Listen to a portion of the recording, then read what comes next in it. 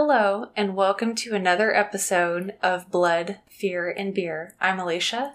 I'm Greg. And we are so excited to be back once again to drink some beer and talk about a horror movie. Heck yeah. How are you doing? I'm doing great. Are you? Yeah. Cool. I've got some issues going on. I think we both have a lot of issues going on right now. But all things considered, I'm doing great. That's good. How are you? Hanging in there. Hanging? Like by a thread? Not quite a By thread. Slipknot? By Let's say by like a shoelace. By a shoelace? Yeah. Like a sturdy one? Like a Red Wings shoelace? Like or... a Converse shoelace. Oh, shit. Yeah. But I'm hanging in there. I mean, that's not great. It's all right, yeah. Yeah. Still dealing with some of the after effects of COVID, so I'm really looking forward to just relaxing and having a beer-type beverage and just chilling for a while. I know you haven't been able to enjoy beer for a long time. It's really bumming me out. Like, my sense of taste is still, like, I have it, but it's a little bit off. So most of the beer that I've been tasting either tastes really bitter to me or just not right. So hopefully the one I'm drinking tonight will be tasty. I know you have a special one tonight. What are you drinking? I do. So I don't know if this technically counts as a beer or not. And our friends Rock and Katarina were kind enough to send you home with some beers when you went over there to pick some stuff up. So this is called a, oh boy, Stiegl Radler Zitron Lemon. So it's a malt beverage with natural lemon flavor. It looks really tasty. Yeah, it kind of, when I poured it, it kind of looked and smelled like a Mike's Hard Lemonade. When I talked to him about it, he said it classified as a beer. Okay. That it's very lemony and juicy. It smells really good, and like that's a good sign because my sense of smell is still not quite 100% either, but it smells really good to me. I want to try that when you're done. I'm going to check it out and see how it is. It looks delicious. It looks like the kind of thing I would enjoy. I can't taste a lot of it, but what I can taste, I like very much. You can't taste all that lemon? Not really. Let me Or why don't try. you taste it? Tell me if it's just not very strong. I think it's good. It is good. I like it.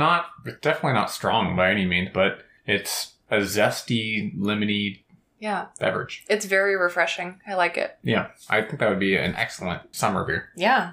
Or whatever it is. Definitely. Does it have alcohol in it? Does it? I don't even know if this has alcohol in it. Is it even a beer? I'm not sure. You said it was.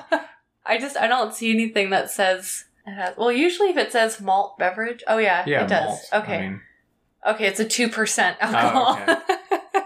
Well, we don't have to worry about you. You know what? That's just Going fine. downhill tonight or That's anything. just fine for me.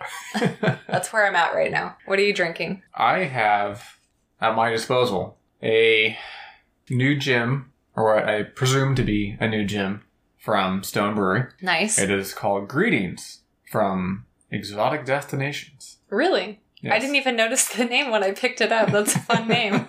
I think technically it's just called Exotic Destinations, but it has like the fancy logo and everything like you would see in front of Paradise. Yeah. Is it meant to bring to mind like a tropical vacation? Yeah, it even says on the back, like, close your eyes and just imagine yourself somewhere else. Oh, that sounds like what everybody wants right now.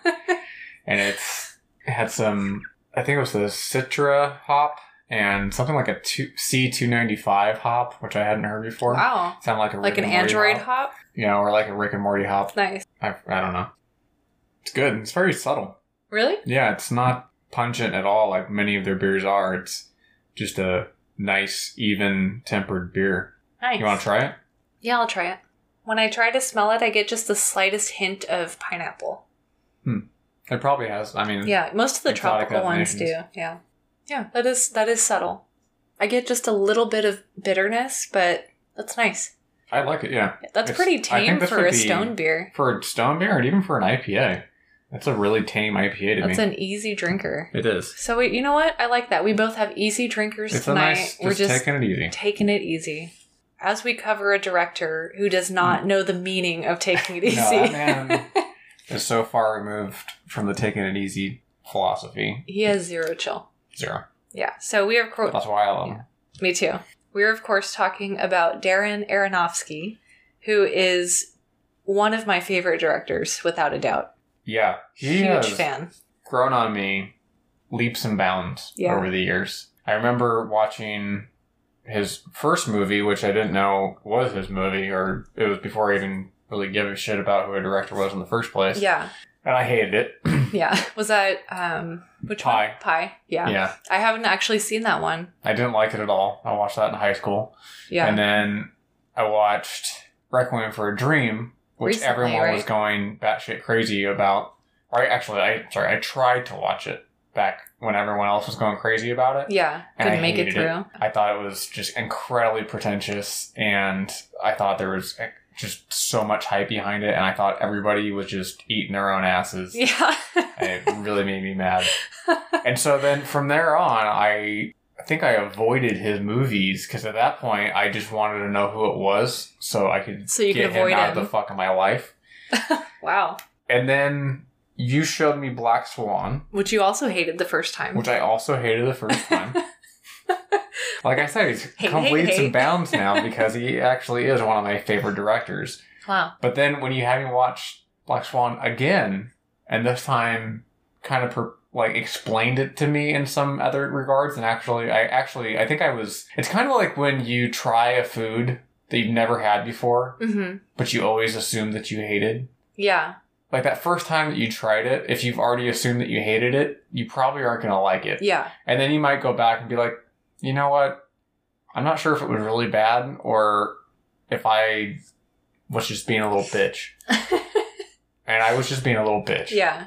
And I came back and I loved it. And now you've come around. I have. But he is that kind of director, though, where I don't think anybody is neutral about Darren Aronofsky. They either absolutely love him or they just think he's the most pretentious director out there and they hate his movies. Which I get. Yeah, I totally get it. I mean, either way, his movies are going to get a strong reaction out of people. Yeah. Like, that's what they're meant to do, and they do. And I have watched interviews with him in the past. It's been a while, but he loves that. Like, even if you hate his movies, he says, I want to get a reaction out of people and provoke a strong emotional response, whether that's elation or fear or disgust. It's all good to me. That's what he's here to do. Nice. Well, And he's so good nailing at it. that. Yeah, and he was actually, as far as I can remember, one of the first, if not the first directors, besides Tim Burton, where I would start seeking out or watching movies just based on the fact that he directed them. Like, that was the first time I could remember having a director on my radar and wanting to see his other work when I was younger. Oh, awesome. Yeah, I think that's one of the first times that happened. So just in honor of Mr. Aronofsky, I thought we could compose a list of the movies that we've seen by him and rank them. Let's do it. I have a feeling that ours are going to be fairly similar. At least, there may be some discrepancy in the top three. I think there's going to be some discrepancy. But I think after that, it's all good. I think so too. It's going to be interesting. And I have to say, just off the top, I had this idea early on for this movie. Like, I knew I wanted to talk about this for the beginning of our episode. This is the most difficult thing I've done for any of our episodes. It took me forever to come up with this list because I love every single movie I've seen by him. So to have to rank them from my least favorite to my favorite was so hard for me because I love all of them. I found this not very hard. This was really hard for me. But I do want to say that as far as the rankings go, especially for the movies that I really do like from him, which are a large, at least half of what's on this list, I want to say that it's not so much that it's not like a logarithmic scale, you know? So, like, the difference between 1 and 2 is not, like, that big. Same for very me. Yeah. Like, they're all really great movies, and I'm not even ranking them in a matter of, like, which one's better. Yeah. It's just what I like more. Same here. Yeah, that's my personal preference. But they're all fantastic. Yeah. I think his top 4 movies, to me, are all amazing and equally good. Yeah. As far as just quality-wise. Agreed. So, at this point, you have actually seen more Aronofsky movies than I have. So, I've seen 5. So that would mean that you have 6, right? Okay, so I'll let you go first since you have more. And then we can go back and forth. How about that? Why not? Or how about you do 6 and 5, and then we'll bounce off each other. Oh, you want to start from the bottom? Yeah, that's right. We should do that. Yeah, we should do our favorites last. Well, I already said Pi. I watched that initially. I have not rewatched it. I have no intention of rewatching it. We watched a preview for it recently, and I'm not interested. And it was his first attempt. Sometimes that means it's great. Sometimes it means... He's a little rusty. Yeah, like the first time you have sex. Like, you're usually not good. Yeah. So, this was his first go. I could see from just the trailer, because I haven't seen that movie, and, you know, I took your word for it, especially knowing that we do like so many of the same movies, and now you're also a fan of his. I was bored just from the trailer, and I honestly didn't have a lot of interest in watching it. I will eventually watch it, but I could see just from the trailer the camera tricks and the filming style that he has in every single one of his other movies. Like, you could see all of that in his first movie. Yeah. And he just jumps off of that and builds on it and vastly improves from what I've seen. What's the name of that again? When What's you that? can pick up on a film director. based on their style, or they have, like, where you know it's them. I remember we talked about it with Alfred Hitchcock. It's called the auteur theory. Oh, okay. Yeah, so... Why is it a theory? Huh? Why is it a theory? Well, because there's no... I don't know. That's just what they call it. A theory Who's that... It's like the theory that directors can do that. Like, they can embed their style so deeply in something that you know it's them just by seeing a few minutes I think it's beyond a theory at this point. But it's... Okay, auteur. Okay. Or directors who do that are auteurs. Yeah, auteur effect. I don't know. Okay, so that's your number 6. How about your number 5? My number 5 is Requiem for a Dream. Okay, I thought it would be. I still think that movie is pretentious as fuck. But all right, after watching it, actually somewhat recently with you, and that was really the first time I had seen that movie all the way through. Yeah. When we watched it a few months ago, or however long ago it was now. I don't know, it might have been 9 months ago, the way this year's gone. I really enjoyed it. It was well done. It had some great themes, and the acting in it was very well done, especially the mom. She was one of the most compelling characters in that whole story. Yeah. But it was still pretentious as well. That's fair. I think you might be a little surprised by my list. Well, that's what a black swan is. Okay. Well, my number 5, and this was really hard, is The Wrestler. Okay. So, we just watched this for the first time last weekend, and it was fantastic. Such a good movie. It was heartbreaking. It was touching. Every single actor in that movie gave a completely flawless performance, in my opinion, especially Mickey Rourke. Holy shit. So good. It was fantastic. I would consider this probably the most tame of all of Aronofsky's movies, and probably the friendliest for a wider audience, like the most palatable for a wider audience, but it still had that devastating emotional impact that his movies tend to have. Just for some reason, even though it was excellent, it didn't stick with me for long after I watched it like all of his other movies did. Like, I didn't find myself thinking about it days later or ruminating on it. It was just a very, very good movie. That's fair. And I think that that movie was the only one that he didn't write, so that might have something to do with it. But it just didn't quite have the punch that his other ones did, in my opinion. Well, he didn't write Black Swan. He didn't? No. It was like 3 different people. There. Oh, shit. Actually, I was reading about it, and there was an initial script that was written that he had commissioned, and I think, obviously the idea and everything he had, but he had the actual script he had somebody else write, and he liked the original version, but it wasn't what he was looking for exactly, and it wasn't, I think one of the major things is that it wasn't on a major Broadway play. It was like a smaller opera house or something like that, or ballet house, whatever you call it, and then he had another guy take that and write it more like he liked it, and then he had another guy do a final script on it. No way, I had no idea. Yeah. Okay, so I don't know what it was then. I will agree that The Wrestler is by far his most normal-ish movie. Yeah. Like you said, it's very much palatable compared to other movies. That being said, I thought it was great, and I thought the acting was great, and the storyline. I think part of the reason maybe that it wasn't such a stick-with-it movie for you is the fact that you're not into wrestling. Yeah. And you're not into that world. And so it was the human story behind it was compelling and good, but it wasn't necessarily anything else about it that was something that would stick with you. Yeah. I have had people like actually reminding me very much of a guy that I used to work with and lived with for a while, because he had been a wrestler. He was in the original, like, MMA, UFC shit, and he's like one of the big bulky dudes that have been calendars and just exactly what you would expect. And he was so much like that dude in so many ways of like being a good-natured person and having, put his body through hell. And when I met him, it was shortly after the time that he had been homeless for a number of years and had just gotten himself back into like getting a job and trying to make ends meet and trying to reestablish his life. And that movie really does incorporate and embody the whole of that type of entertainment system where it's like these people literally kill themselves for our entertainment and have nothing to show for it. Absolutely. It was at the end of the day heartbreaking. And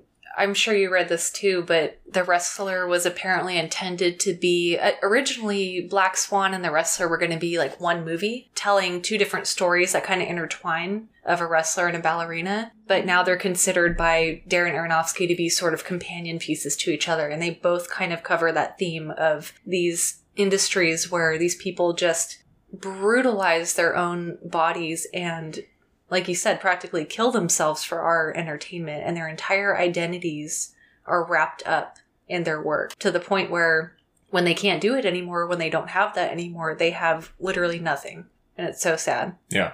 But ultimately, he decided that both worlds were too big to combine into one. Yeah. I'm glad he split them off. Definitely. So that was my number 5. What was your number 4? The Wrestler. The Wrestler. Okay. Yeah. I thought we'd be kind of neck and neck on that. Same reason, or? Yeah, I mean, the 3 movies beyond this, I just like them more. That's okay. all. I like the content behind them more. And again, The Wrestler was more of his tamest movie. The next 3, to me, are balls to the walls, Darren Aronofsky. Yeah. And I had never seen... All 3 of these, I had not seen anything like them. Whereas The Wrestler, great movie, well done, great story, great acting, but the actual film itself wasn't necessarily, I won't say it wasn't unique, but it didn't stand out. It's something that you would imagine doing well at the Oscars. Yeah. Or being noticed. Being appreciated. Yeah. Without pissing a bunch of people off. Yeah. Yeah, and he's very good at that, at pissing people off. And speaking of being good at pissing people off, my number 4 pick is Mother. You son of a bitch. This movie really pissed people off. I think this is his most polarizing movie by far, and people absolutely hated it. I loved Mother. So the fact that it's in my number 4 spot, don't take it too hard. I loved this movie. I went in completely blind, or as blind as possible, really having only seen the posters for it, and even the posters were so unique. It looked like a painting, and then even just seeing the title, like the scripted title with the exclamation point, was fascinating to me, and I wanted to watch it. I remember that too, like you said, the title in particular, like Mother with an exclamation point and that stylized writing, and then, you're like, what the fuck does that mean? And then seeing that it was directed by Darren Aronofsky and Jennifer Lawrence and Javier Bardem are in it, I'm like, I'm in immediately. I don't care what it's about. I don't know what it's about. So I think that maybe going in blind was beneficial to me, and already being such a fan of this director and knowing that I was not going to be in for a normal movie-going experience was very helpful. And we're obviously going to cover it on the podcast, but this movie was a wild ride. I think it was his most ambitious movie, for sure. And one of the most interesting things about it, which we'll go into more detail when we cover it, was that there was no score. And Aronofsky is kind of known for partnering with Clint Mansell, who's one of my absolute favorite composers, and I love when they get together. It was so interesting and, in my opinion, so ambitious and just gutsy to not have a score. That's a ballsy move. It is, because I feel like it forces you to form your own emotions and opinions about what's happening without any kind of score to guide your emotions. And I feel like Clint Mansell specifically is very good at making you feel specific things without making you feel like you're being manipulated. Which is what a good score does. Yes. But Mother didn't do that, and I thought that was a brave choice, and it worked for that movie. I would have liked to hear the original score only because it was originally composed by Johan Johansson, who did the score for Mandy, but I think they made the right call in that case. So I absolutely love that movie, but it just doesn't compete with my top 3. So now we get into your top 3. What's your number 3? 3 for me was The Fountain. Okay. Which I have a feeling is possibly number 1 for you. It's up there for me. Okay. That one was, again, something that you had introduced me to. And it's sad as fuck.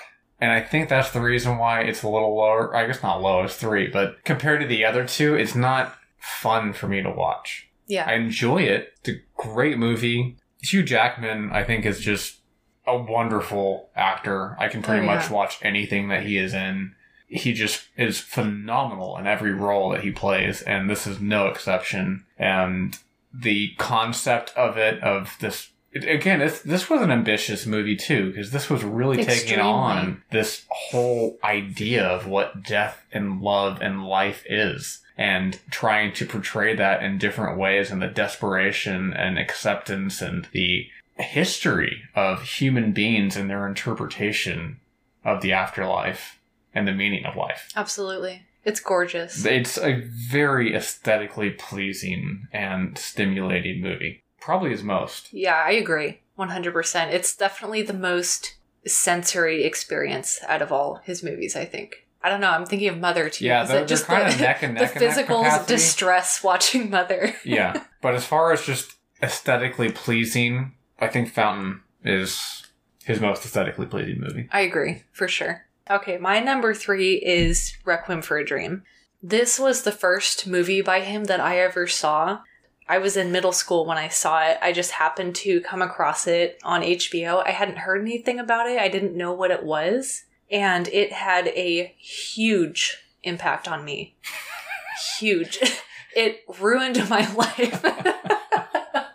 I had never seen anything like it. I didn't know movies could be like that. I didn't know they could make you feel that way. Just leaving you absolutely devastated. Like, I've talked about this feeling before, like when you wake up from this horrible nightmare and it impacts the rest of your day. That's how I felt after seeing this movie. And I watched it alone at night because I couldn't sleep. So I would just, sneak out in the living room and watch whatever. And that movie wrecked me. And you never did any hard drugs? Never. Because of that movie. It definitely helped with that, like making sure that I never ever did that. But it stuck with me for years, and I honestly credit this movie as the reason why I sometimes seek out just supremely fucked up emotional roller coasters. In movies? Yeah. In movies, yeah. Not in real life. I'm not about that, but I seek out movies like that because of this movie. It was so disturbing and heartbreaking, and it fucked me up so bad that I never watched it again until you and I watched it. It's one of those movies that you really only have to watch once, and then if you're going to watch it again, it's because you're watching it with someone who hasn't seen it. Right. That's the only reason to watch that movie again. Yeah, I'll never watch that again. It's devastating. It also has that iconic Clint Mansell score, and that was my first introduction to him as well. And that was really the first time, other than Nine Inch Nails, where a composer was on my radar. It's fantastic. It does have an amazing soundtrack. Iconic. And you hear that all the time. Like that same piece from that movie. Well, because it captured just this idea of that drug-addled mindset. Yeah, it's amazing. And Ellen Burstyn's performance, I've never seen anything like that. That was fantastic. Oh my God. She was so good in that. She broke my heart and she scared me. Mm-hmm. Not scared, like, oh, she's scary, but like learning that people can suffer like that from that kind of loneliness and despair is just, it's a devastating, beautifully done movie. It is, and I think I'm realizing this, but a lot of those movies are very ambitious, no matter what they are. Yeah.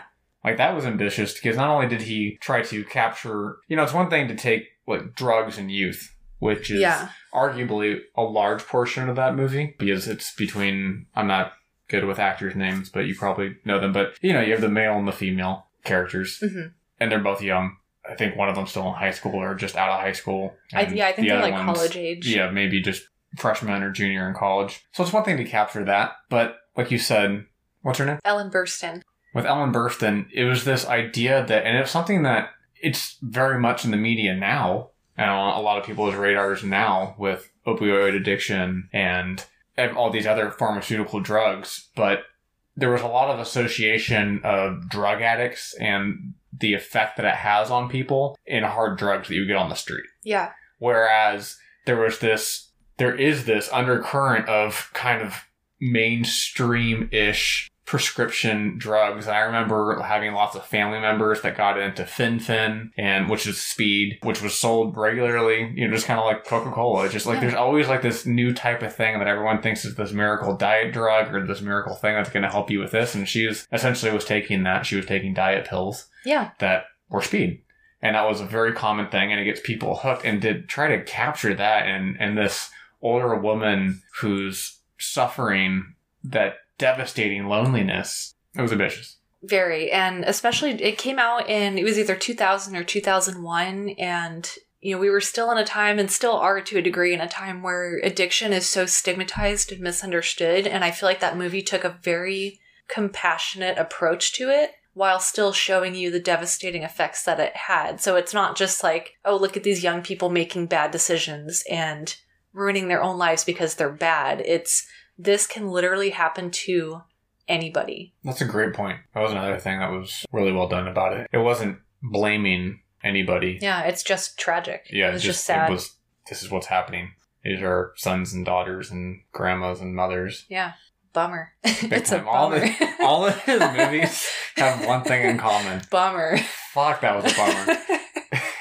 Beautiful, but damn, that was a buzzkill. I love him so much. He's so good at I just love when a movie can make me feel like that. All right. Number 2 for you. 2 for me, Black Swan. Nice. We'll talk about it, right? We'll talk about it. We'll get to that. We'll talk about it. We'll get to it. Okay. My number 2 is The Fountain. Okay. This was the second movie that I saw by him, and I immediately wanted to see it. One, because my dad went and saw it in theaters, and he said it made him cry because it was so beautiful and heartbreaking. I was like, oh shit, I have to watch it if it made my dad cry like that. And speaking of your dad, happy birthday, Tom! Happy birthday, Dad! It's his birthday today.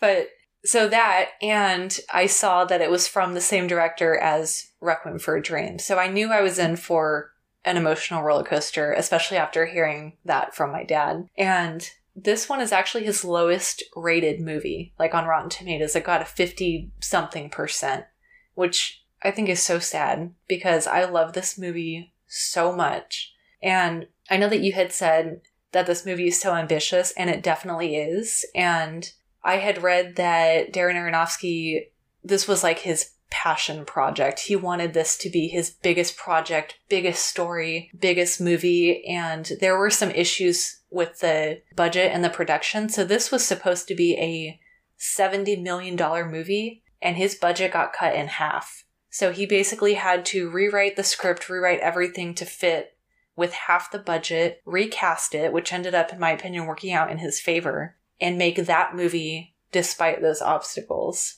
The first time I watched it, I cried through the entire thing.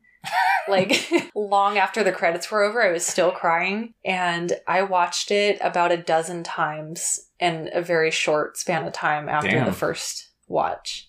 I couldn't stop watching it. It's absolutely gorgeous.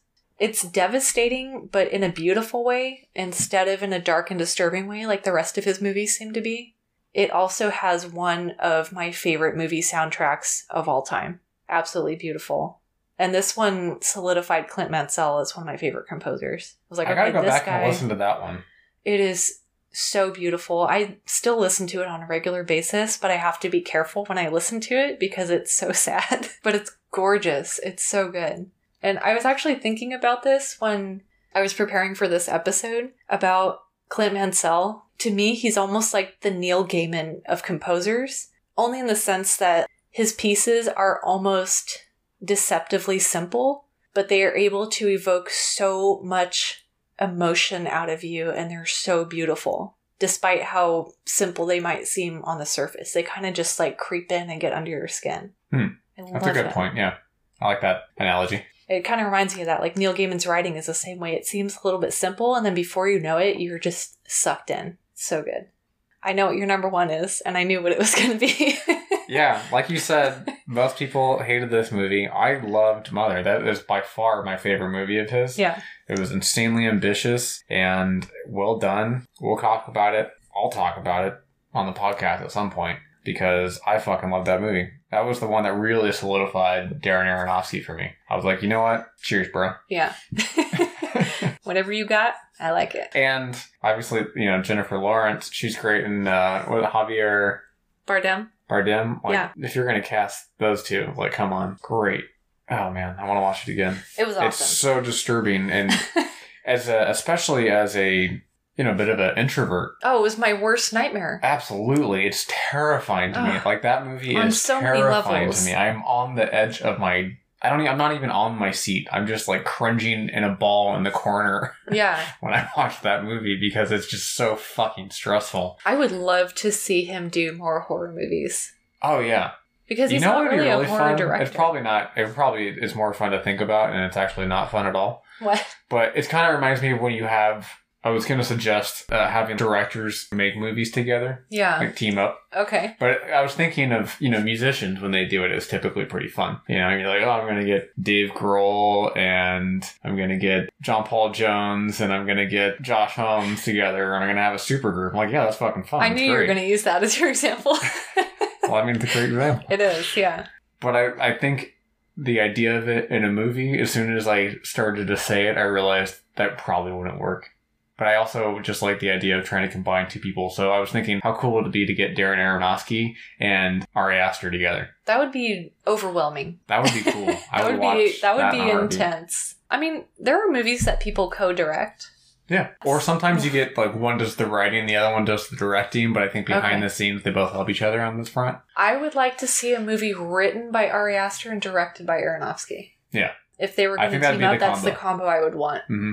Awesome. Well, that leaves my number one, which is none other than Black Swan. What a great fucking segue. I thought so. Yeah. So this movie, I know that Aronofsky is, I keep wanting to call him Darrenovsky. To shorten it a little bit. Darrenovsky. He's notorious for making movies that are just hard to watch, hard to swallow, extremely disturbing. And I feel like out of all of his movies that I've seen, this one is definitely the most watchable. It's still supremely fucked up and disturbing, but I find this movie to be incredibly entertaining and thrilling and fun to watch. I was going to say, watching this again and then doing a little bit more research on it, I'm on the same page. Yeah. This is his most rewatchable movie. It is. And I think that this movie is nearly perfect in every way. It's absolutely fantastic. And I will never forget the first time I saw it. It was such an uncomfortable experience. But it's so funny to think about. Yes. So my friend Nicole, she's one of my best friends. We met in 2010, and that was when this movie came out. I think just a couple days ago, it had its 10-year anniversary. And we had met at the beginning. We've done that more than once on this podcast. Then. Yeah, we did it with American Psycho, too, like on its 20-year. On just accidentally. Yeah. I did this one on purpose, though, I will say. Yeah, 10 years ago. So we had been friends for the semester, and then at the end, near Christmas, she invited me to go home up north with her to the Bay Area to stay with her for a few days and just hang out, meet her family, have a good time. So we went up there and I had just met her mom and her stepdad for the first time on that trip. So, we had a good time. They took us out one day for some Christmas shopping and then they took us to a really nice dinner. And then we decided we were all going to go see a movie together. And Nicole and I really wanted to see Black Swan. So we went to go see Black Swan, I knew it was by Darren Aronofsky. I should have known better, but I really wanted to see it. I could not turn down a chance to see a horror movie, especially by one of my favorite directors. And it was the first time he had directed a horror movie. So, count me the fuck in. So that was an incredibly uncomfortable experience. And Nicole and I were just, tense and cringing the whole time. And when we left the theater, we're like, oh my God, that was so uncomfortable. But holy shit, that movie was so awesome. Her parents were pretty quiet. It was kind of like that was interesting type of thing. But that was something. Yeah, it was something. But I was obsessed with it. So immediately when I got back home from that trip, I went and saw it again in theaters with your sister, with Crystal. And I think I might have seen it a third time in theaters. Nice. I loved this movie so much, but I don't recommend watching it with your parents. Or someone else's. Or somebody, especially somebody else's who you've never met until that day. But it's so good. So this movie, just a quick synopsis. It follows Nina Sears, played by Natalie Portman, who is a ballet dancer for a dance company. And you can tell right from the get-go that ballet is her entire life, her entire identity. Everything she is wrapped up in ballet, and all she wants is to be perfect and to master it. So she ends up being cast as the Swan Queen in a production of Swan Lake, which is a classic ballet. By Stravinsky? I don't know how to pronounce his name. I think it's Stravinsky. It's something like that. No. Tchaikovsky? Tchaikovsky. We're sorry. Tchaikovsky. I think you're right. Yeah. So he did Nutcracker. He did Swan Lake. Yes.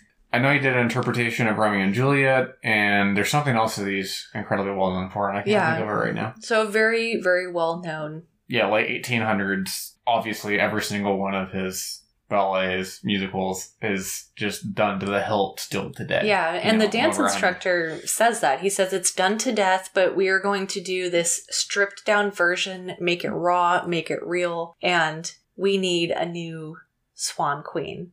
So obviously, every woman in this ballet school wants to be the Swan Queen. He ends up picking Nina. We'll go into more detail about that. But Nina's biggest obstacle is herself. And she is extremely stunted and repressed for reasons that we will get into. But she is unable to embody the Black Swan. So this movie follows Nina trying to overcome her personal and outside obstacles to become the Black Swan and perfect this part. And it's mad. This movie is completely bonkers all the way through. Yeah, it's fun. If you haven't seen this, go watch it. It's fun. It really is. And one of the things that I just love about Darren Aronofsky's movies is that they are multi-layered and complex. Yes. And they make you think, and every single one of his movies, this one, no exception, is something that you can and people have just written volumes about when it comes to dissecting it and what does this mean. I love movies that do that. I love something, to me that's art. Yes. When you can have multiple interpretations of something and people want to interpret it, it's art. And this movie is straight up art. Absolutely. I've always loved his filming style, and he's really notorious for these close-up shots of the actors where you feel like you're in the room with them, and the camera work feels almost voyeuristic. Yeah. And in this movie, I feel like he perfected that. You always feel like not only that you're seeing things from Nina's perspective, but also that you're looking in on her when you shouldn't be. Yeah, that's a great point. It's very much intrusive. Yes, it feels very intrusive, and it's kind of grainy and kind of shaky, almost like documentary style, which makes it feel very real. And he's very good at that. Like, he does this trick a lot. I don't see it too much in this movie, but in Requiem for a Dream, he does it a lot, where he'll actually strap the camera to the actor, so you're right up in their face, and it just feels so oppressive and claustrophobic. So even though he doesn't seem to do that in this movie, he still gets up close and personal with the camera. So you have that like claustrophobic, oppressive feeling. And I particularly loved the way he films the dancing, where you're spinning with them and you're turning around and it's just disorienting, but not in a way that like puts you off of watching it. Yeah, that's a great point. I was reading that he actually used a Super 16 millimeter film. Oh, okay. On all of this. Nice. Because he wanted that graininess, and in particular, he didn't want it to have like a glossy feel to it. Yeah, I love that. So I think he actually did the same thing with The Wrestler, with the Super 16. Yeah, it looked very similar. And like that, he wanted people to be able to have like handheld cameras, like little Super 16 cameras. And so when we were watching the thing at the end of the movie, and we saw him like going around with that looked like a little director's tool. Oh, that was the camera? I think that was an actual camera that he was going around with. I love that. Yeah. I also loved... I love the whole look of this movie. It was one of the first things that I loved about it when I saw it. That intro scene was absolute perfection, where we open with Nina's dream. What an intro. Seriously. Holy shit. That was brilliant. but the color palette, the soundtrack, the film quality, and just the overall cinematography are perfect. They are. So, to me, this movie's not so much about going through a blow of scenes as it is that overall themes. I agree. Yeah, you can't really talk through the plot of this because we were kind of joking about it when we were watching it because we were asking, like, is this really happening? Is that really happening? And I'm like, I think it's safe to assume that we might be dealing with an unreliable narrator. Yes. That was so succinctly put.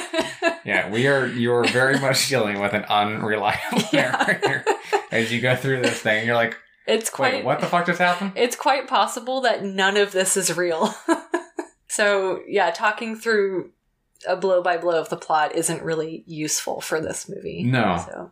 I would say that one of the major aspects of this is just it's enfolded in many different other themes and topics, but one of the core things is duality. You know, obviously, it's the name of it's like the whole production of the play. You have the white swan and the black swan, and I think, yeah, I have it here. So the Thomas Leroy, the character, Thomas, who is basically the director of the ballet, right? And he plays the antagonist in a sense, kind of. I think what's a better word for it? I think he is an antagonist because he's the one that pushes Nina, and he's also very predatory. He's definitely predatory. Yeah, so I think that, again, like, there are so many interpretations of this movie. So you could say that Nina's the antagonist. Yeah. Her mom, Thomas, the other girls in the dance company. Like, there are a lot of opposing forces all throughout this movie. There's really no clear-cut protagonist versus antagonist. But nevertheless, you have Thomas, and he tells Nina and the rest of the girls, I think specifically he's talking to Nina, of like this duality, and he's saying, and the fact that this new rendition, this modern version, is going to have one woman play both parts. Yeah. And he says the white swan is beautiful, fearful, fragile. The black swan is about seduction, imprecision, effortlessness, lack of control, letting go, an evil twin, someone with a bite.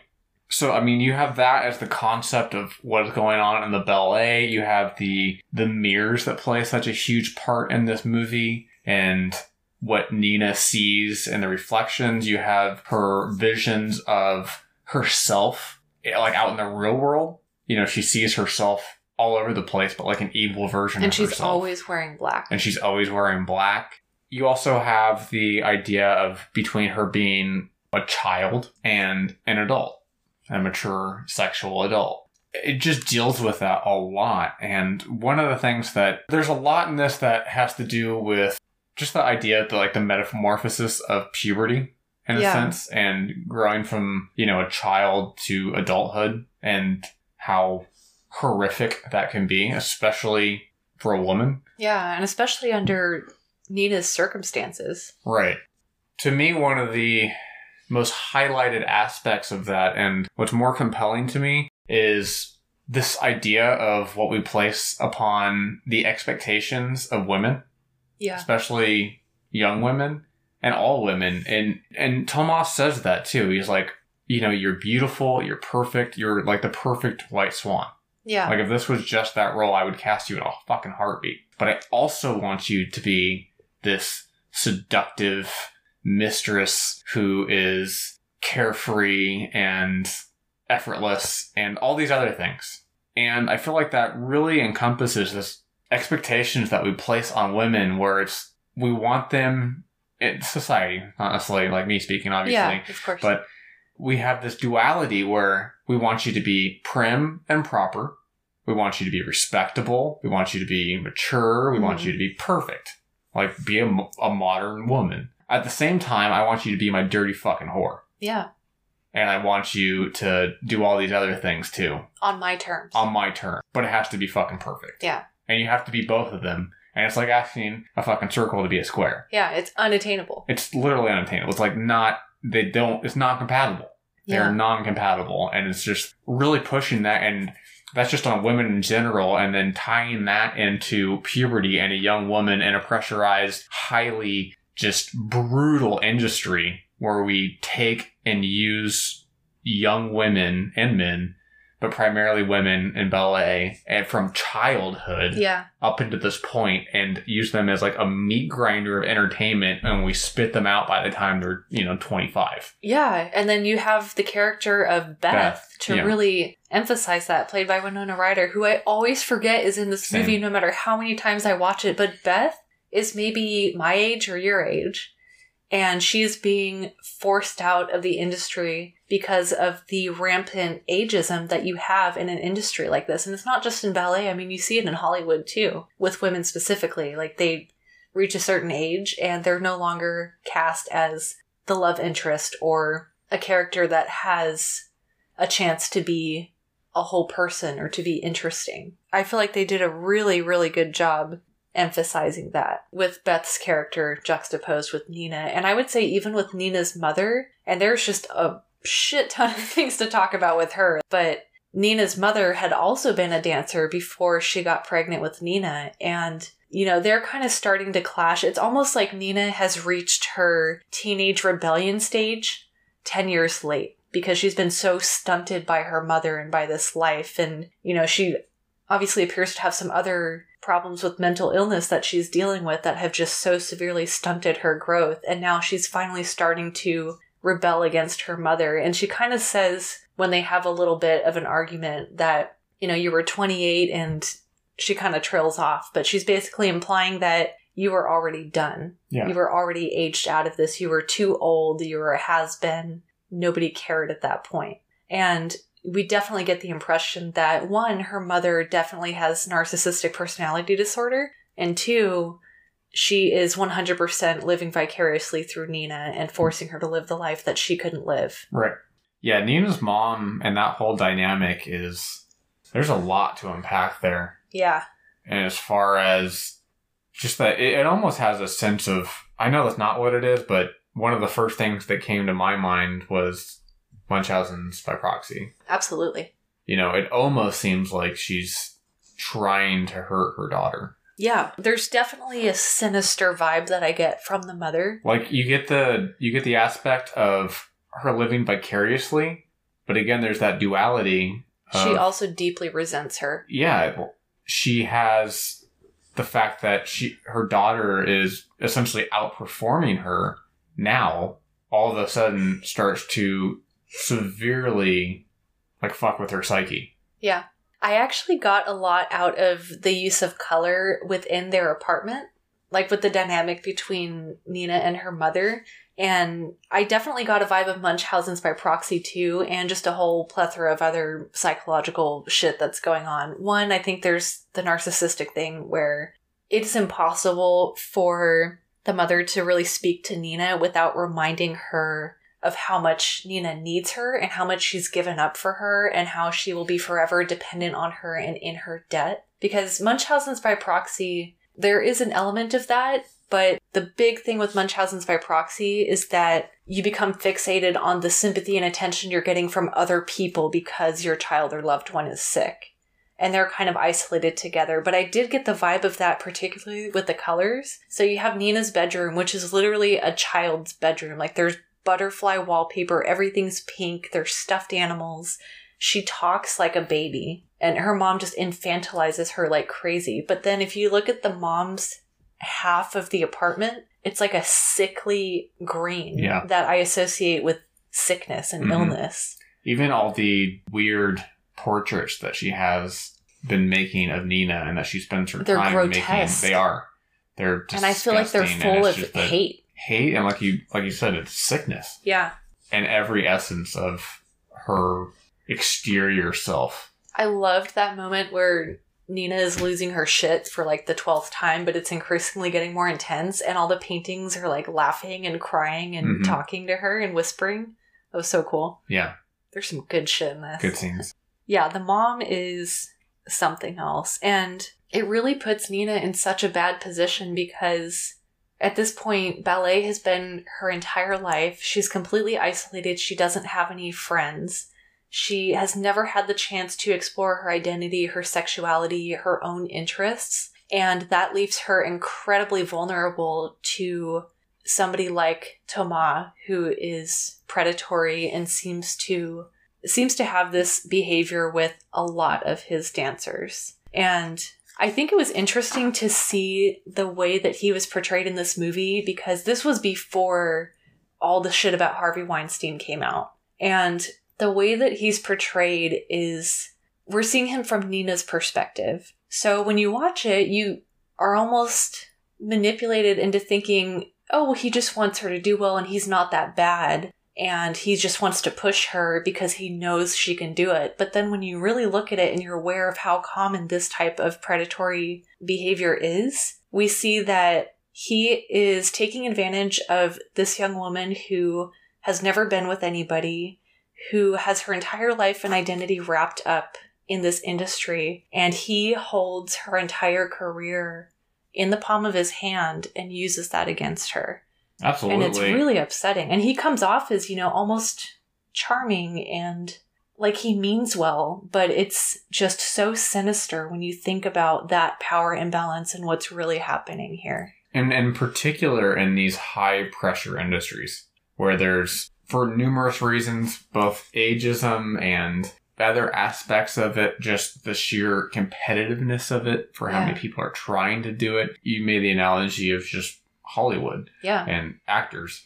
The same thing and, Harvey Weinstein. And you have these women that not only is this their livelihood and they really don't know anything else. They've been, as far as like with Nina's perspective, she doesn't know anything else. She's been brought up into this since she was a child. Many of these actors have been brought up since they were young children. So not only is that their identity and they're trying to just fight for that chance to really, in their mind's eye, like be somebody, because that is what they identify with. But building on that, I guess, is the aspect of if they were to fight against this one individual, because it's easy to think like, oh, fuck that dude. But you can't just say fuck that dude, because if you do, you will never get a job anywhere ever again. Yeah. The old boys club. It's, I'm the fucking head of the, I don't even know where they're at, New York somewhere, right? It seems like it, yeah. Yeah, so you're like, I'm the head of Broadway.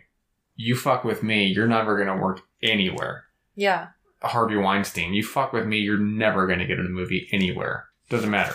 And he really holds that over her head. Like, she shows up to ask for the part, and he forces a kiss on her. She bites him, and, he gets angry and then basically manipulates her into thinking, one, he, pits her against one of the other women by making her think that the other woman got the part. And then when she finds out she does get the part, he kind of starts grooming her, convinces her to come back to his apartment for a drink, and then starts asking her incredibly inappropriate sexual questions. And when she's clearly uncomfortable, he says things like, well, we need to be able to talk about this, or I don't think you can do it. He says things like that to her all the time. He constantly tears her down, like, stop being so fucking weak. You're not ready for this. Openly mocking her in front of other men, like, would you have sex with this woman? Nobody would, right? Like, this is her job.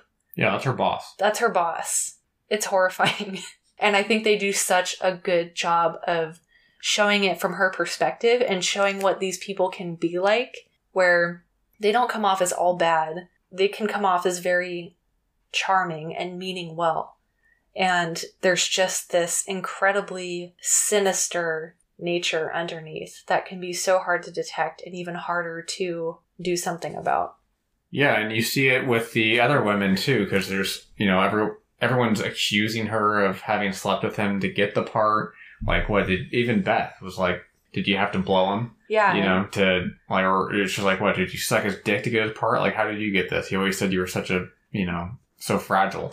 Yeah. Or something such like that. Such a frigid little girl. Yeah, such a frigid little girl. And one of the notes I made while watching this was just like constant bitch face from like every other ballerina. Yeah. Like they're constantly giving each other the dirtiest looks that you've ever seen in your life. And he is like helping cultivate and grow that environment. Like he wants it to be that way. Oh yeah. And there's definitely, like there's almost that like competition to get in line to be abused. Yeah. He holds the power over all of them, over their careers. Like he gets to decide what happens to them right. in their career. Just like with Beth aging out, like there was nothing that she did wrong, but hey, you're done. And Nina was the only one who really showed sympathy for Beth and seemed shocked that she was being phased out. And she said, it's sad. Like, Beth is such a beautiful dancer, and you can tell that Nina really looks up to Beth.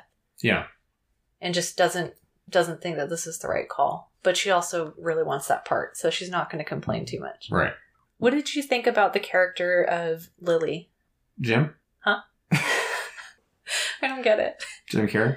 Yes. I have to say, you made me watch this. You shouldn't have done that.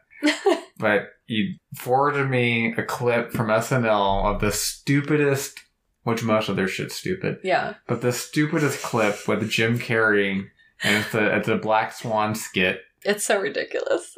And Jim Carrey plays Lily. And the entire time I'm watching, even though I didn't laugh once while I was watching it, it was just it's just in your head. You can't unsee it. And so every time Lily showed up, I just thought of Jim Carrey. With his chicken wing tattoos. Ridiculous. I'm sorry. No, I liked the idea of Lily because if you go through and you think about this through many different levels, and if you think about it through the idea of like puberty and just growing into maturity, and you initially see Nina seeing herself in other people even before she meets Lily. Yeah. One of the first things you see is her on a bus, and she sees herself on the bus as another person. That, to me... And she's always afraid or threatened by it. But also, like, morbid curiosity at the same time. She's, like, threatened, but interested. Yeah. And wants to know more, and wants to be part of it. And, like, she ends up, like, trying to chase down these versions of herself that she sees out in the real world as well. And what I got on the bus scene was that idea of, like, you know, she has such a structured life, obviously, and sheltered life. And the version that she saw on the bus just kind of looked like an incredibly, not overtly, but it was just that sense of independence and confidence and that sense of carelessness, the Black Swan aspect. You know, and I kind of got the impression that she was fantasizing about being somebody else. Yeah. On the bus. Somebody outside of her life. And I think Lily plays that version that we've all had growing up in puberty, where there was somebody that was around our age that by all other, or at least anybody that isn't the person that we're talking about, the non-Lilies out there. Yeah. You know, but there's always been a person that was around our age group that just seemed like they weren't going through what we were going through. Yeah, and like somehow it's just easy and effortless. And they were just totally cool with being mature and with sexuality and with dealing with these things. And they had the confidence not to be subjected to the expectations and pressures that we felt, or any individual is feeling, or that sense of discomfort that comes with not knowing who you are through in this metamorphosis. And so Lily portrays this great thing, because not only it's that like you want to be it, but you're also afraid of it, and it's intimidating. And so Lily portrays, you know, that personification of that to me. Yeah, like she's everything that Nina wants to be, but is also intimidated by and afraid of. And we never really truly know who Lily is. We get little snippets here and there, but we can never be sure of how much of that is real, because we're seeing this through Nina's perspective. Right. 100%. So Nina gets it into her head that Lily is after her and wants to take her part and has sinister intentions. But then when we see Lily, she's always friendly and upbeat and approachable. And then she ends up drugging her drink later. So I don't know how much of that is real. I think the drugging her drink was real. You think? I think so, because when they talked the next day, she's like, you put something in my drink? And she's like, yeah. And then when she recounts the rest of the night, what she remembers happening, she was like, no, I left with this guy. So, I mean, we really don't know. Yeah. In the end. I guess maybe the drugging. It seems like they did go out together. And they definitely went out together. Yeah. But I think from the moment they had that drink, whatever took place. Yeah. A lot of it was... that was not reliable. It's not reliable. I have to say, because we were talking about this when we were watching it, it gives me such bad anxiety, like seeing in movies when people go on just insane benders before they have a big event, like the night before a big event. Oh, I know. That's the worst part. Like, I don't care that you're doing drugs and making out with weirdos in a fucking bathroom. Like, just don't do it the night before that you're supposed to go on stage. Yeah, like, it makes me like, so anxious. The night afterwards or something. But I'm like, Jesus Christ, girl, fucking go to bed. I know. I have a note in here in all caps that just says, go to bed. Yeah. That was, like, the worst part about it. I'm like, oh my God, no. That whole scene was so jarring and so well done. Like, there's that... To me, it was really scary. Like, the thought of somebody drugging me is absolutely terrifying. Putting you in that altered state against your will when you're out of your comfort zone, you're with people you don't know. And I think that was captured so well during that whole sequence where, you know, she's high, they're talking to these guys, all of a sudden they're dancing in the club, and the people's faces around them are all like people from the dance company. It's all distorted. And then she, quote unquote, wakes up, and she's in this filthy alleyway, being like shoved up against the wall by a complete stranger who's kissing her. And that's where she comes to and wakes up and realizes the situation she's in. Yeah. That was so scary. Yeah, that was well done as far as that goes, because it's just that sense of being lost in the moment and the lights and the action of it. And it almost like was a really well portrayed blackout. Yeah. And what leads up to it. Very. And then just like coming to, and you're like, what the fuck just happened, and what else happened that I didn't know about. Yeah. And that's the night where she finally, I think, reaches the turning point, not only of her psychosis, but of getting that one step closer to being able to embody the Black Swan, because this entire time, like, her instructor has been trying to encourage her to explore her sexuality. He tells her to go home and touch herself. And just backtracking real quick, that scene where she's in her bedroom and she like tries it out and then she starts getting into it, and then all of a sudden her mom is sitting there. That was awful. I know. I had a note here and it just says boner killing. Oh, it's so terrible. Like totally getting into it, and she's like, whoa, wait, oh, all right, this is fucking great. Yeah. And then oh, it's so jarring, and just it's like a realistic type of terror. Like, oh my God. Like, oh my God, my mom's there and I'm playing myself. Sitting right there. Yeah. It's terrible. Passed out, luckily. Yeah, and like she keeps trying to do this and she can't. I know, and her mom's just like up in her shit. And you're like, would you just let me jack off? Just like, let me fucking nut. It's so overwhelming. And then finally that night, we get the impression that this didn't actually happen, but she brings Lily home with her. And she finally is able to bust that nut. Yeah, she like gets in a big fight with her mom, and she like yells at her, and then she puts a metal bar, because there's no locks or anything on her doors. Of course. She's not allowed to have that. Yeah. But she puts this metal rod at an angle so that it blocks the door, and her mom can't get in there. And then her and Lily banging out, and it's just the best night she's ever had in her whole life. Yeah. For multiple reasons, including being able to finally stand up to her mom. Huge turning point for her. Right. Which ended up just being like her fantasy again. Yeah. That was just that from that point forward, the movie had zero chill. It was completely insane. No, that was definitely an inflection point. I also thought that this movie I mean, it is considered a psychological horror movie, but this had some extremely effective scenes of body horror. Yeah, especially for like the type of stuff that gets you.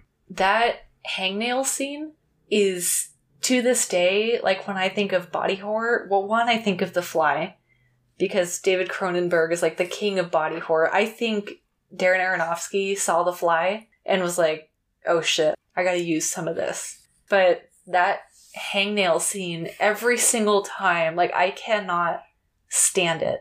Because we've all done that. We've all had a hangnail that we pull and it goes too far. And this one goes like all the way down to the second knuckle of her finger, and you feel it. Like it hurts to watch it. I think the one that got me more is when she just bombed the Black Swan edition. And she's devastated by it. And she comes home and she's decided, and this is after like what appears to be a 16-hour day of ballet and all this other stuff and auditions. And she comes home and starts trying to practice more. And she's balancing on her toes at some point, and you just hear this like, and the nail crunch splits, like all her toenail, big toenail, just splits all the way down. Oh, it's so bad. That got to me more than the hangnail thing. The toe was bad, but the hangnail is just the worst for me because I've done that so many times. Not nearly to that extreme, but your fingertips are so sensitive. And just think of how much it hurts to get a paper cut and then to just pull the skin all the way off to the second knuckle. Speaking of all the body horror and the pain, I did want to bring up and note his bringing to our attention, kind of subtly really, the brutality of the industry and what they have to put up with. Yeah. So first off, you obviously see her feet initially, and this is where she has that split on the nail. And, you know, her feet are all bandaged up already. And then she has this thing take place where it just splits and she just has to keep on going. You have whatever else she has going on with her. And there's also there's some scenes where she goes into the chiropractor. The chiropractor and like some of the shit that they're having to do to her just to get her to continue on. Yeah. This is after she's gotten the role and everything. But I was reading an article that was, I think it was called like Hell of Ballerinas or something like that. And it was some of the horror stories of just the industry. Yeah, like injuries that people Well, have. yeah, and there's this one where this was a gentleman that was talking about it. He says, my worst injury occurred when I attempted a barrel turn and moved my foot wrong. I heard 4 pops, pulling my fibula and tibia apart. Oh my god. I also tore a few tendons in my foot. In the dance world, you were expected to go on. So I danced the rest of my set like that. Oh my god. Before going off stage and collapsing in pain. Ugh. I didn't walk again for 2 months and was out for 4 months under care of the Baltimore Ravens private doctor. Holy shit. But that's this industry. It's brutal. It really is. And you see that with... He really doesn't go that deep into it, I don't think. I feel like that's something that he could have, but again, it's supposed to be more of a psychological thriller, so I understand why he didn't. But those moments are so effective. He tried to put that in there, at least to some degree of... And having it be just a completely isolating... Not isolating, but it's a lonely pain. Yeah. Even though they're all going through it, you are expected to just buckle up. Just fucking... I don't want to hear about it. Nobody wants to hear about it. You're all in fucking pain. Just deal with it. Keep dancing. Exactly. And you have that even when she's on stage and she like fumbles and falls. Yeah. At the actual... The actual production, right? Yeah, the production. I'm trying to think of what's the first one called? Opening curtain? Yeah, opening night. Yeah, Thank opening you. night. On her opening night, she like collapses and falls. Like it's a hard ass fall, but you just have to keep going. Yeah. Sorry, I just want to bring that up. No, definitely. I think the body horror really is meant to emphasize that in a way that everybody can relate to, even if they have never done any extreme physical activity like that. Right. Everyone can relate to pulling a hangnail too far. Yeah, that's a good point. Yeah, it really puts you there. Even what you see Nina going through to maintain that tiny ballerina body, like we see her repeatedly going into the bathroom to throw up. She weighs maybe 95 pounds soaking wet. Right. And she's expected to maintain that body type to stay in that industry. Yeah, she has half of a grapefruit and a hard-boiled egg for breakfast. Yeah.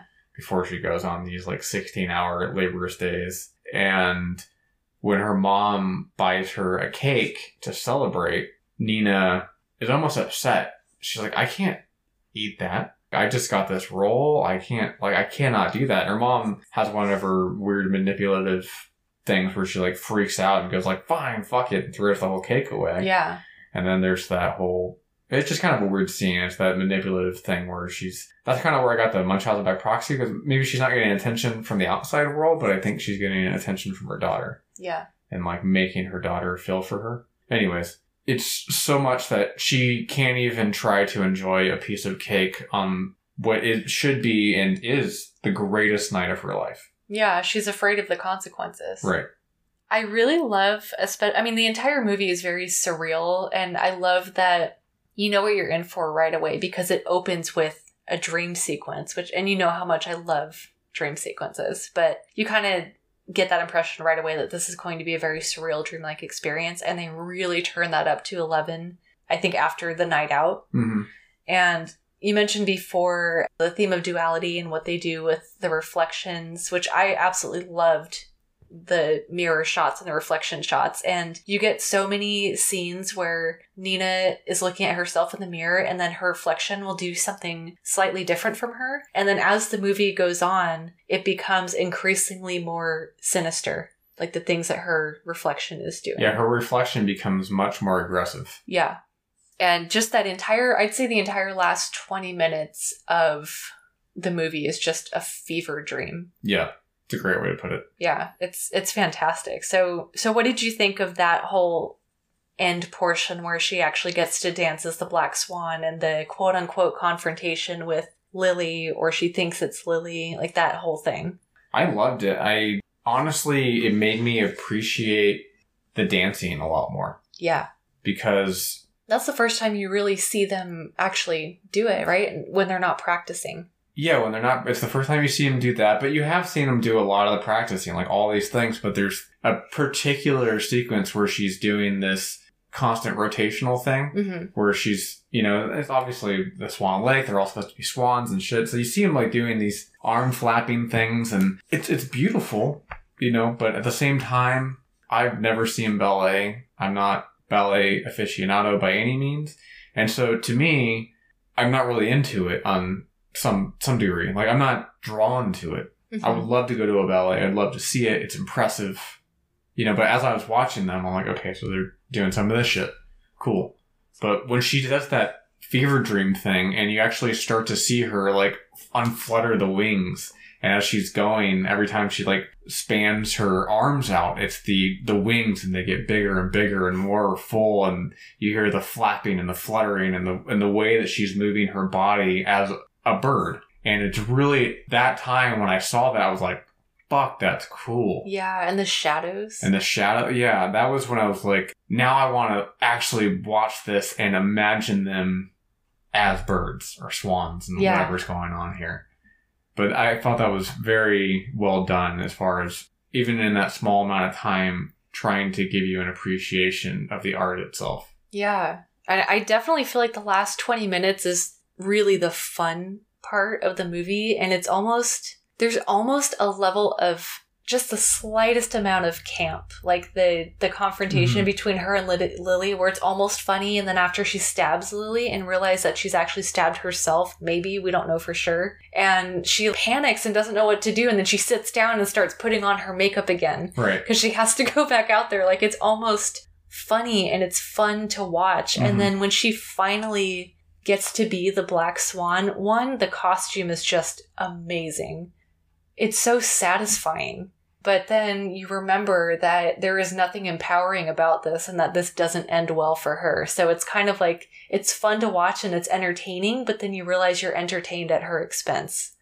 Yeah, and that's exactly what the industry is. Yeah, like, it does that so well. And then by the end, you're like, oh shit, I feel kind of shitty. Even if she has now finally reached that perfection, which she has, both to her mind and Tomas and the audiences, she is literally become the Black Swan, and being able to, and she does it with such a fever. Yeah. And such effortless grace. And you see it in her eyes and the way that she's actually becoming the Swan. It's really her dream. Everything that she's been fighting for. And like you said, you're like, wow, that's fucking awesome. But at the same time, it's this woman and everything that she's had to get through to do this, to the point where she literally, at least in her mind, she just murdered somebody and killed herself to do it.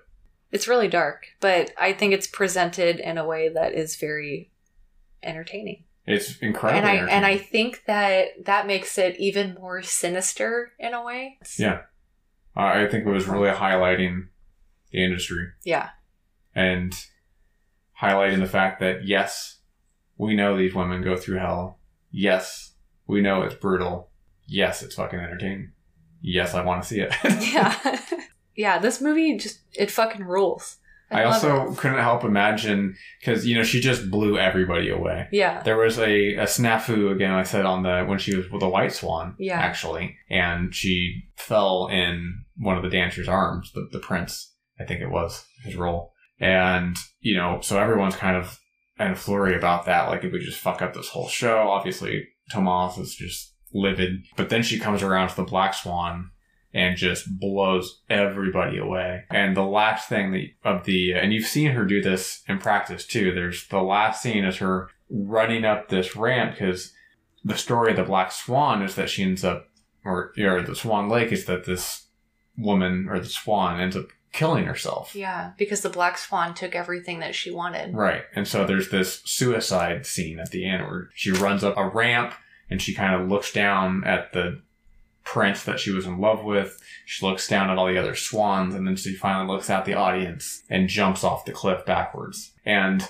when she does it for this time on the real production, after just blowing everybody away, you just see like everybody, all the performers, Tomas, the audience, and in particular her mom looking like dead at her, just going like, holy shit. And she is looking somehow simultaneously at every single one of them in the eye and just like giving them the biggest middle finger. I just imagine her just going like middle finger all the way up as she falls backwards and falls to her death, just like, fuck you. Yeah, and then it ends with everybody, you hear a standing ovation, everyone's cheering, and then her mom comes and Toma comes and he was like, you did it, you're amazing, they listen to them, they love you. And then she says, I finally felt it, it was perfect. Yeah. And then we fade out, assuming that she dies. And this time you see the blood spreading of where she was stabbed. So I was reading about Natalie Portman's role in this, and one thing, because every time we watched it, I asked you, like, did she actually dance? Did she actually dance? Yeah, and I think she did for a lot of it. Well, she actually spent an entire year studying and training at a dance academy. Wow, for this movie. Role. She's such a good method actor. Not only that, so yes, she did, if not all, a large majority of her scenes. Yeah. I didn't get like a proportional thing on that, but my understanding was she pretty much did everything. Pretty much all the dancers that you see on the set are all professional dancers. In fact, the prince was one of her dancing instructors on set. And I didn't know this until recently, but they actually obviously met on set and they have been married and have 2 kids together and still remain married. Oh my gosh. Which I thought was, pretty neat. I love that. And what I was getting at, so there's some interesting stuff with that, but there was a part where Natalie Portman had confronted Darren Aronofsky about that particular end scene with the blood, because I didn't really notice it, but there's actually, I don't think you see it until she falls and everybody's like around her. There's actually blood like on her thighs as well. And she was like, I don't feel comfortable with that. It's like menstruation and it's kind of weird. And he's like, well, it's supposed to be. Not that it was supposed to be weird. He's like, it's supposed to be her menstruating and her becoming a woman and finally breaking through. But at the same time, it's just that sick thing where everyone's like celebrating and up in your like under intense oppression. Yeah. And it's just kind of a weird scene, but that's where at least Natalie was saying that her interpretation of the ending based on that was not that Nina had died or had even been stabbed by herself, but that she had just menstruated and finally had become the Black Swan, had become the other duality. Interesting. And that was her way of like the metamorphosis of finally breaking away from the child. That's so interesting. I guess it's like another testament to how stunted she was, because Nina is an adult. Exactly. She's at least in her 20s. Yeah, she's old enough to drink. Yeah, she's in her early 20s. Yeah. But that's interesting. Yeah. And, actually, I mean, this movie's really surreal, so you don't want to try to attach too much logic to it. But I know that if you are that rough on your body, or you're underweight, or you're not getting the right type of nutrients, like that can actually stop your period. Oh, yeah. And I've known girls that's happened to, like in high school, where they lost too much weight, or they had a poor diet, or were going through other kind of health problems, and it just stops. Yeah. And so I don't think there's anything too strikingly strange about that after what we've seen of her diet, of her lifestyle, of her psychosis. Yeah.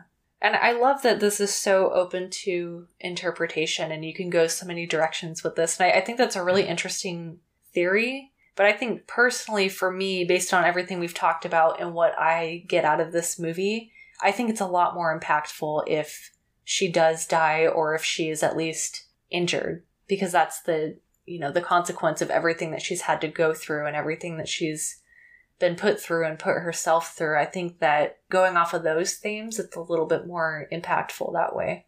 What do you think? I think it's impactful anyway. I mean, even if she didn't die, we've already seen all of the pain and struggle that she has gone through. And with the projection of Beth, we see what her future is, and that it's not long. Yeah.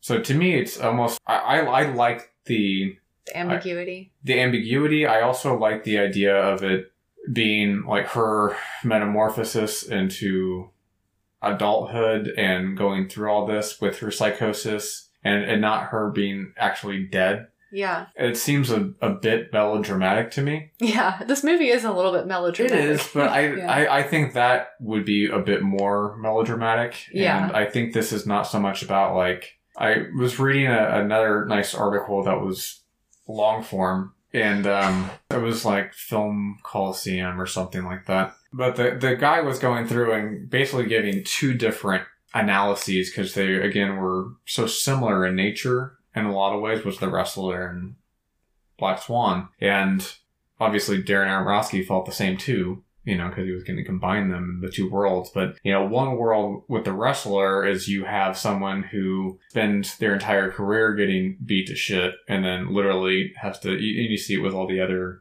guys that at the signings where their legs are broken and they have all kinds of shit going on and they can't move and they're all just like signing autographs and shit for $5 a pop trying to make ends meet. Yeah. But a wrestler's career ends in relatively quote unquote old age where they're spent at the end. Yeah. Whereas a ballerina's career is spent at the beginning. It's like in childhood up to the point of, again, maturity being like 25 and you're done. Whereas a wrestler, it's kind of, you start more in the 18 to 25 range and then you're fed up by the time you're like 40. So with that aspect of it, I liked the idea of Nina still having to go through and sacrificing herself for our entertainment. I like that. That's a really good point. Wow, yeah, so there's so much here, and hopefully I've made clear why this is my favorite Darren Aronofsky movie. I think it's absolutely fantastic. The best description I can think of for this is, this movie rules. I have to throw out there and give you props, because you did a great job embodying the Black Swan for your Halloween costume. Thank you. That was one of my favorite Halloween costumes. It was so fun. You nailed it. And your friend Sylvia did your makeup. Yeah. And she nailed it. That was a great costume. You guys did an awesome job. If I find it, maybe I'll put it up on the Instagram for you guys to check it out. It was a few years ago. You should. Really fun. It was great. I did it a couple times, a couple years in a row. Couldn't quite let her go. No. You could do it again. I would do it again. Yeah, I absolutely love this movie. So, when it comes to ratings, we rate on a scale of 0 to 12 beers. And like I said, I think that out of all of Darren Aronofsky's movies, this one is the closest to being perfect. And then you add on top of that it is a very effective horror movie, and it is also a very effective psychological thriller that gives you plenty to think about, plenty to chew on, and has so many themes and different ways that you can interpret it. I loved the cinematography, the acting, the score, the directing style, pretty much everything about it. The only thing that didn't really stand out to me is I don't think it really had the strongest script, but that doesn't really take away from the experience too much for me. So I think on a scale of 0 to 12 beers, this is an almost perfect movie. I'm going to give it 11 out of 12 beers. Nice. I thought you were going to go a little higher than that, especially since you're number one on this list. It is. That's not to say that I wouldn't give one of his other movies a perfect score, but not as a horror movie. Okay. And I'm rating this as a horror movie. Okay, that's fair. Yeah, so as a movie, just on its own, it's just about perfect. I'd probably give it a 12, but as a horror movie, I'm going to do an 11 out of 12. Oh, okay. All right. You know, I'm not going to lie. Every time we come to this part in the podcast, I forget that we rate them, and it gives me anxiety because I don't want to rate it. Because it's fucking good. It's just good. Go watch it. I don't know how to fine-tooth this. Yeah, but I don't take the ratings too seriously if you're listening. Yeah, it's And I've always just rated it as a movie. Now we're rating it as a horror movie. Well, this is a horror podcast. I know, but it's still a movie. Yeah. All right, so if we're rating it as a horror movie, that does knock it down a little bit, you know? I will say yes to everything that you said. I agree with all of those things. Okay. All the compliments and highlights of it, as well as the critique on the script. I do feel that was an apt point. It was probably its most severely lacking aspect of it, but it wasn't, didn't take away. I guess in that sense, I'm about the same page. I was actually going to give it 11 right off the bat, just as it is. So, yeah, 11. It's an 11. It's a good fucking movie. Go watch it. Yeah. Hopefully you're not listening to this podcast to decide whether or not you should watch these movies. Or maybe just, maybe you're deciding to watch it again. Yeah. Watch it again. That's what we're hoping for. We're either hoping that if you've seen it, you get a new perspective on it, or maybe you're one of our listeners who hates horror movies and you just want to hear more about it. But hopefully, before the episode, you've at least checked it out once. Hopefully. But if not, go watch it. Yeah. If you haven't watched it, watch it. It's great. Well, great fucking movie. Is there a great beer we compare this with? Yes, I found, in my opinion, the perfect beer to go with this movie. And I've actually heard other podcasts talk about this beer. And I want to try it so badly, but I cannot find it in California. And I can't find a place that ships it to California. What? So if anybody listening finds this beer, please hook me up. So I think this would pair perfectly with the Lagunitas Dark Swan Ale. It is a sour ale fermented with red wine grapes. And the description of this beer, I immediately thought of this beer to pair it with, but when I read the description of it, it was just so perfect. And it says, observers of yester century once denied the existence of the dark swan as obstinately as flat earthers once denied the shape of our spherical home. They still do. They insisted the species was confined to a singular snowy hue. But there is a fragile futility to such narrowness of thought. The broader of mind understood that light and dark must forever complement each other as eternal counterpoints. And just as Aristotle convinced us of our circularity, so adventuring ornithologists eventually contradicted the misconception of the monochrome swan, astonishing the world and casting light upon the dark. This beer may well do the same. That's a lot for a beer. It's a lot. It sounds very complex for a sour ale. So they're certainly making it out that way. I want to try it. So if you're able to, I really want to try it. So if you're able to get your hands on this beer, definitely try to pair it with this movie. Let me know how it goes. Or send me one if you feel so inclined. Yeah, I want to try it. Yeah. Okay, so this was my pick. What are we watching next time? Well, first off, good pick. I had a good time. Thank you. Both watching and bullshitting. My pick this week is going to be a movie that I have never seen. You've never seen. So, going in blind. Wow. You're the one who introduced me to the idea of this because you thought it would be up my alley. And after reading the synopsis, I feel like it's definitely my bag. It's called Man Bites Dog. Nice. It's on HBO Max right now. It's a Frenchie. And I am looking forward to it because it sounds dark and funny. It sounds like a dark satire. It does. And I'm not going to tell you about it. Just go watch it. I'm going to go watch it. Go on blind. That's the way to do it. Awesome. I'm excited to check that out. Good pick. All right. So you guys can, of course, follow us on Instagram at Blood, Fear, and Beer Podcast. If you have questions for us, movie or beer suggestions, just want to say hello or give us your thoughts on Black Swan or Darren Aronofsky in general, or anything we've talked about. What's your favorite Darren Aronofsky movie? Or do you hate him? And if so, why? We want to hear from you. You can email us at bloodfearandbeer@gmail.com. And if you guys get a chance, please just take a second to go to Apple Podcasts and rate, review, and subscribe to our podcast. I saw that we had a somewhat recent new reviewer, so thank you so much for the kind words and for helping other people find us. Yeah, thank you. Really appreciate it. I get so excited every time I see a new review. So please do that if you get a chance. And I'm looking forward to watching Man Bites Dog. So until next time, keep it spooky. Cheers.